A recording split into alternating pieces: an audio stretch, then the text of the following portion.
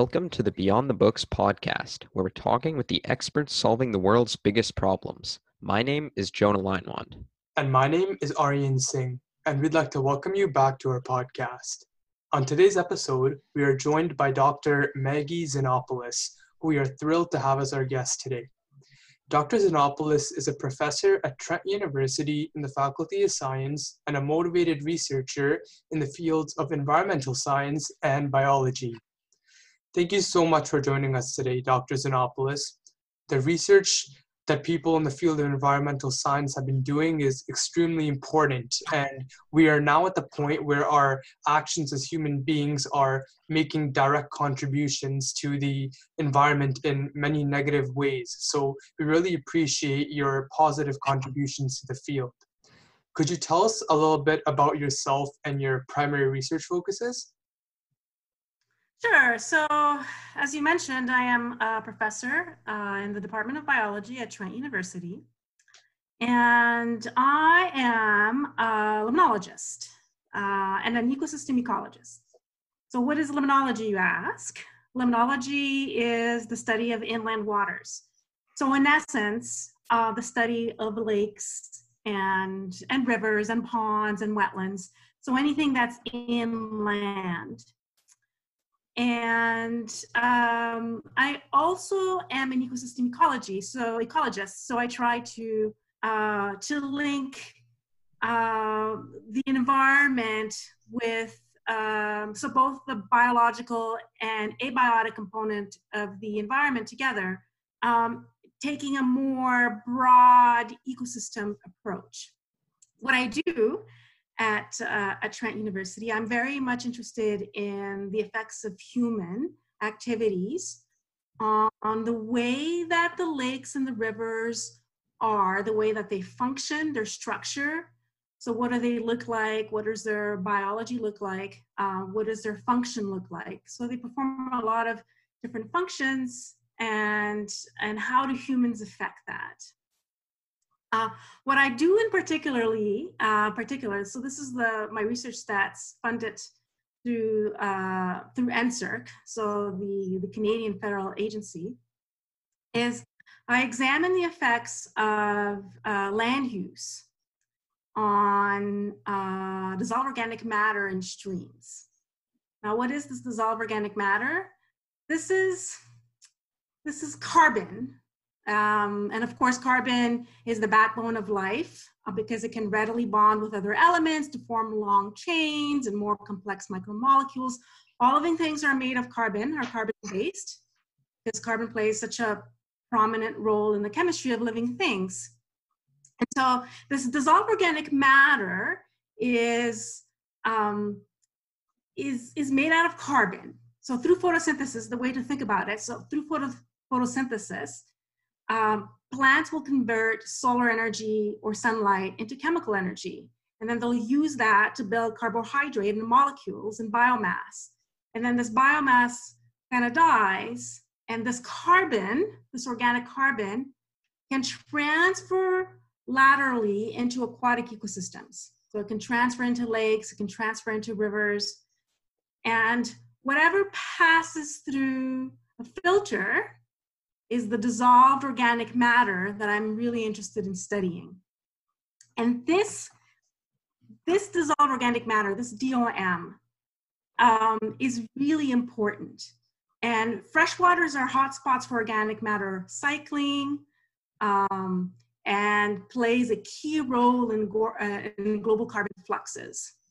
And so I'm just kind of really interested in this DOM, and once it goes into our water, now, so when it comes from the catchments, when it comes from outside, when it's transferred from the biomass of trees that has died, we call it allochthonous for coming from the outside, but it can also be produced internally through, phytoplankton photosynthesis. So these are the microscopic algae that are in the water, and through other microbial activities. And so this is the autochthonous carbon. And each of these different DOM have very different chemical properties and play very different roles important roles, both of them, but very different roles in aquatic ecosystems and in the carbon cycle. But primarily what the DOM is, it's substrate for the microbes. And the microbes use it to respire and for their metabolic activity. And then this transfers. So they degrade this organic carbon, they take it into their biomass, and then this transfers through the food web. Something else that the DOM does is it binds with metals. It attenuates light in the water. And another way to describe the DOM is when you're making tea, when you're drinking tea. So what tea is, in essence, it's leaves, it's plants. And you put some water into that, and the material that leaches out, you know, that brown color, that's your tea that you're gonna drink, this is DOM. So this is dissolved organic matter. And so that's what I study primarily. And another way to think about DOM is for those of us who are lucky enough to have a cottage and be able to go there this summer, in the boreal forest at least, because a lot of the DOM leaches from coniferous trees, this is what makes our lakes really brown in color. And this DOM is increasing in the environment. In certain places of the world, like in the boreal forest, we are seeing a lot more DOM going into our lakes and into our rivers. And in short, they are becoming browner, a phenomenon called brownification. Now let's build off the idea of microbes, which you mentioned earlier on, and let's talk about metagenomics, which I know you do some research on. I've heard of the fields of proteomics, I've heard of human epigenetics, but metagenomics is a completely new term for me, and I'd assume it's a pretty new term for a lot of people. So could you possibly explain what exactly metagenomics is and how it relates to your work? Yeah, I mean, before I describe metagenomics, we should back up a little bit to at least the way that I use it. I'm not an expert, I'm not a geneticist by training, but I have very recently used metagenomics to try to explore a little bit more what microbes are doing into the environment and how they process this dissolved organic matter. Because historically, so metagenomics is fairly new. The term metagenomics was actually invented in the late 1990s. So it's a fairly new field.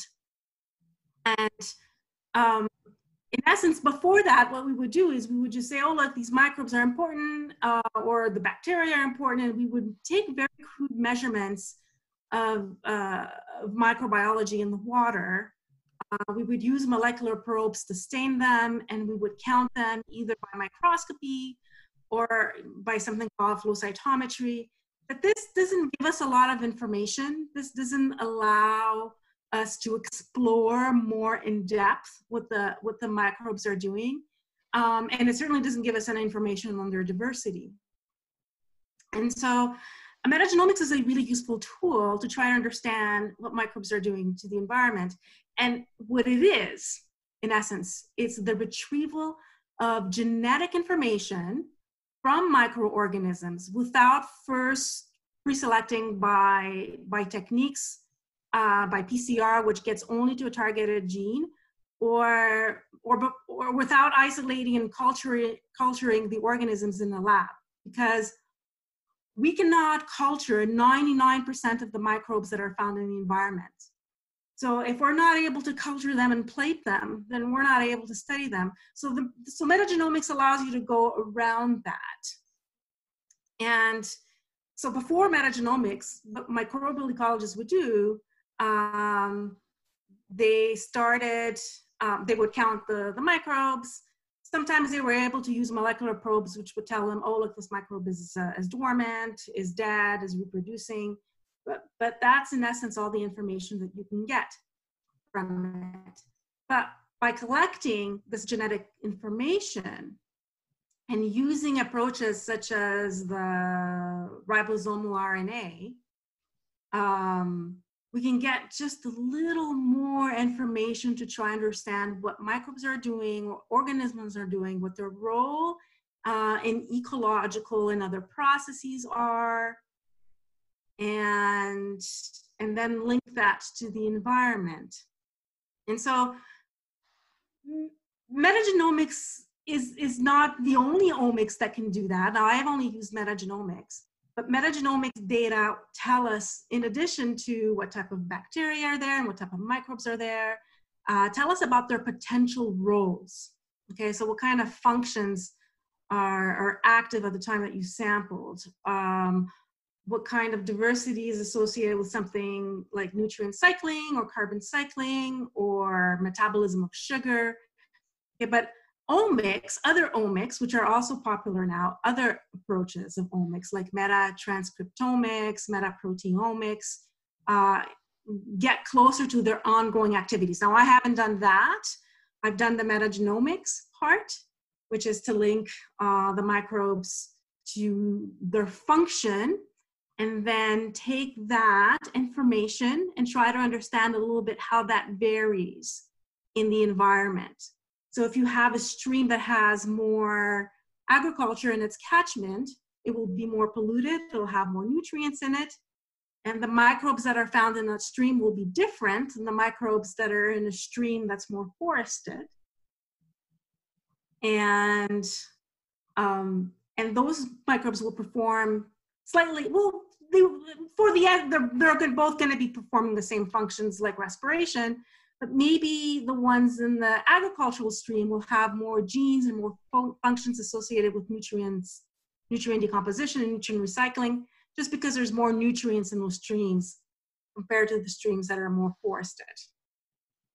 So when you finish a study after, going through the process of collecting samples and analyzing, what then do you hope is done with the conclusions of your research? Like, are you hoping to see actual change in terms of the way, let's say, companies or government are practicing their policy, or is it more for a scientific reason of just learning more about these types of areas and these types of microbes?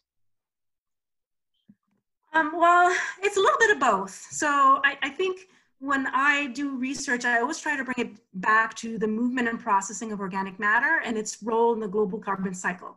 And so when I go into the metagenomics of the microbes and the bacteria, I try to understand a little bit more what they're doing in the water and how they're processing the organic matter, and how this stimulates the microbial metabolism, and how they're in turn transforming the carbon, because they may be incorporating it into their biomass. But another thing that microbes do is they respire this carbon, and then this can in turn return the carbon as carbon dioxide or as methane if there's no oxygen in the environment.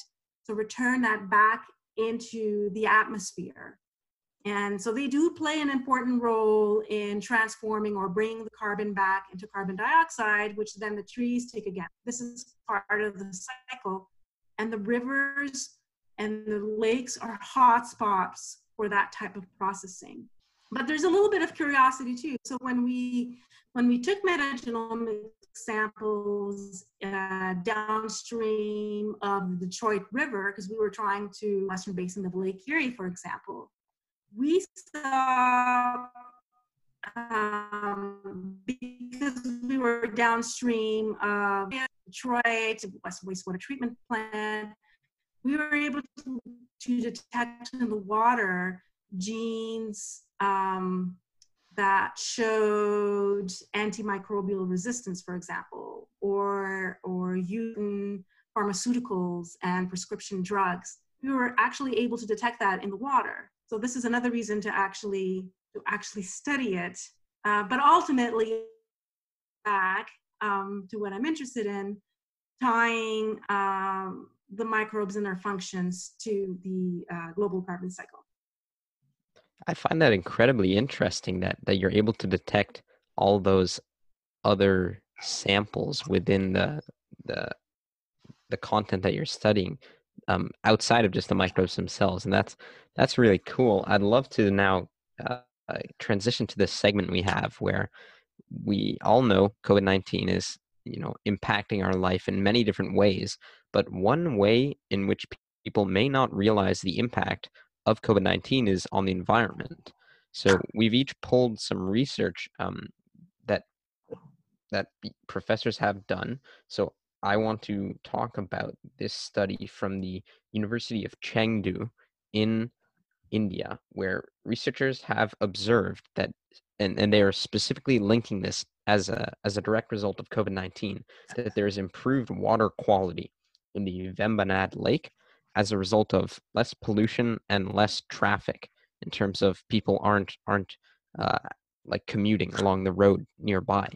So I'm wondering, have you, I guess this is a two-part response. One is, have you observed any impacts uh, on your studies because of COVID-19? And if so, why do you think that is? Like, can you explain to us why COVID-19 is impacting, freshwater ecosystems? Well, I missed the earlier part of your segment because of internet issues. I think you're asking me with whether we can detect COVID in the wastewater or no? I was not asking, but if you have an answer, then that's totally fine Actually, too. I don't know, but I do have colleagues who are studying because of course we excrete in the wastewater. If we get good at it, this may give us a tool to be able to detect an increase in the disease, because it's all of a sudden increasing also in the wastewater. Because many, well, not many, but some who have COVID are asymptomatic. But by shedding the virus into the wastewater, we may be able to say, oh, look, there's a lot of it at this time. So that it may give us an indication that there's an increase in the disease. But just to go back, I think then your question was, is there an improvement in water quality because we are now all home and not really polluting?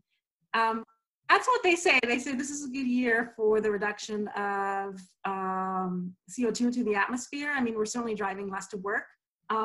Whether this is also going to improve our water quality, it's too soon to say. We did manage to go out and take some water samples this summer. So we do have a monitoring program. This is a long-term time series this year. And so once we process those nutrients, we'll have the answer to this question. But for now, it's just too soon to say. Certainly we're still growing food, we still need food to eat. And so that type of pollution is still going to be there because we're still going to apply the fertilizers and they're still going to leach into the water. But I'm not sure just how to answer your question just yet. Yeah, that was a pretty good response to Jonah's news segment. And the news story that I found is actually pretty similar. So recently there was a study that was conducted by the International Renewable Energy Agency that stated how the economic impacts of COVID-19 have caused emissions to decrease around the world. The study also found that even after COVID-19 restrictions are fully lifted, many people are going to feel that industries such as air travel and public transport just won't be the same for a very long time. So, do you think that these long term effects of lifting the COVID-19 restrictions will allow us to live in a cleaner and greener world? I mean, that's an interesting question. We have a long ways to go to make the world better. So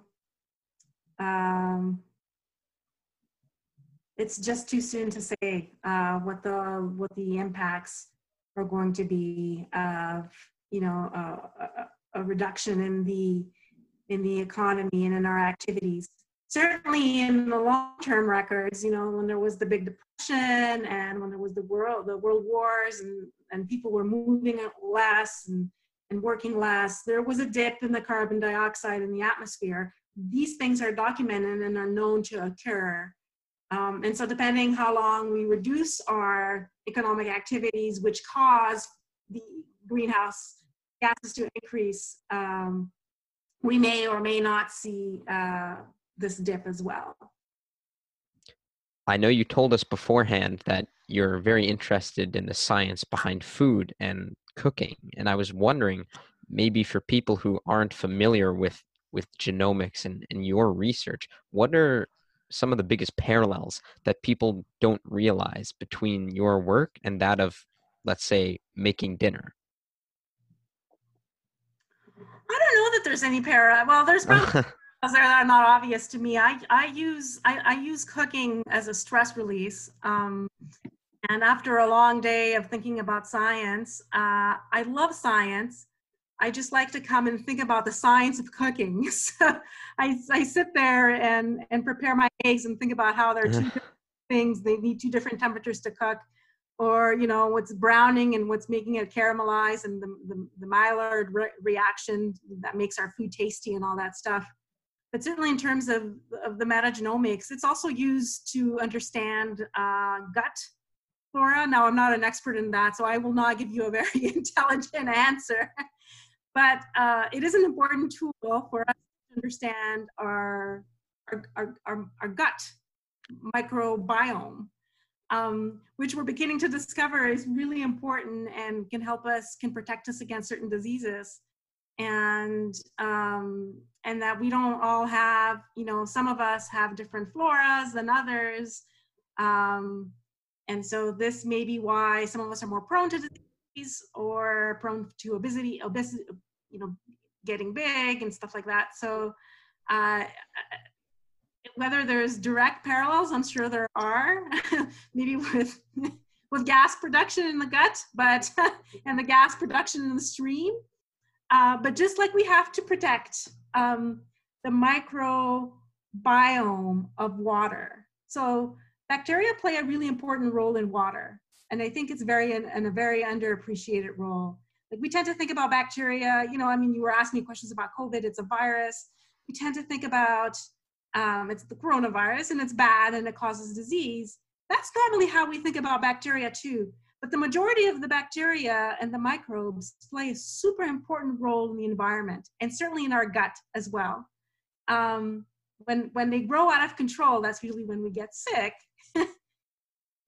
We can probably draw the same parallel with the water is when certain types grow out of control, then the water's not functioning as well.